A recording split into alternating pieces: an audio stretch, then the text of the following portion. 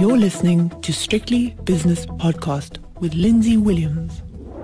It's lunchtime on the JSE, so let's have a look at the market action. No news of any corporate significance today from the Stock Exchange News Service, so let's go straight to the prices. The Rand did get to 18.50 over the weekend. It's currently 18.31 against the US dollar. Against the British pound, the Rand is 22.78 and the Euro Rand is 19.99. Euro dollar, 109.15, which is barely changed from the last trading session, which was lunchtime on Friday. And the British pound against the US dollar is 124.40. Going back to the last session on the Dow Jones, which was yesterday, Dow Jones up 0.3%, S&P up 0.1%, and the Nasdaq was barely changed on the day. This morning in London, the FTSE, well, that is up 0.4%, the DAX is up 0.6%, and the CAC Quarante is doing the best, up nearly 1%. In the Far East earlier today, the Tokyo market was the best performer. Actually, no, it wasn't. It was up just over 1%. It was the all-share in Sydney that was up 1.25%, with the Hang Seng up 0.75%. Okay, on to commodities now. The gold price is $2,002, which is $13 higher. The gold price at $2,000. Can you believe it? Very good indeed. Platinum is $1,012 an ounce, which is down 4, and palladium is $14.29, down $8 per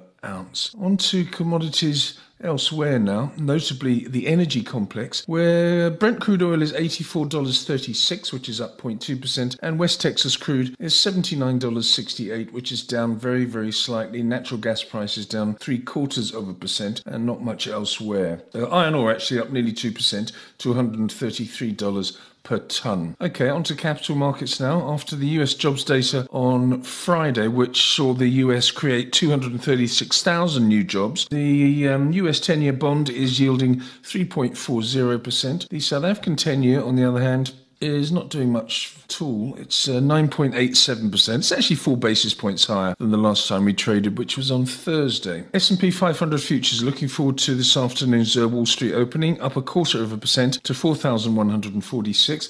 Bitcoin, that's the story. This doubled this year. 30,081 at the moment, up 6.25%. It's been an absolute stonking performance from the cryptocurrency, confounding its critics, one of which is, of course, me. Got that one horribly wrong. Okay, let's have a look now at some of the early movers on the JSE Securities Exchange. Okay, on the upside, BHP Billiton, BHP Group, up 3.6%. Northern Platinum up 3.1%. Thungela is a 3.1% winner as well. And Transaction Capital up just over 3%. On the downside though, ShopRite down 4.1%. RCL down nearly 4%. Textana down 2.75%, Karoo down nearly 2%. But generally, it's been a good day. And what we should do now is have a look at the lunchtime indices, because they're doing well. They really are doing well. The resources index on the JSE is up just over 2%. Industrial shares up 0.8%. Financials are 0.9% higher. The top 40 index, 72,200, up 1.2%. And the all-share itself, 77,936, a 1.1%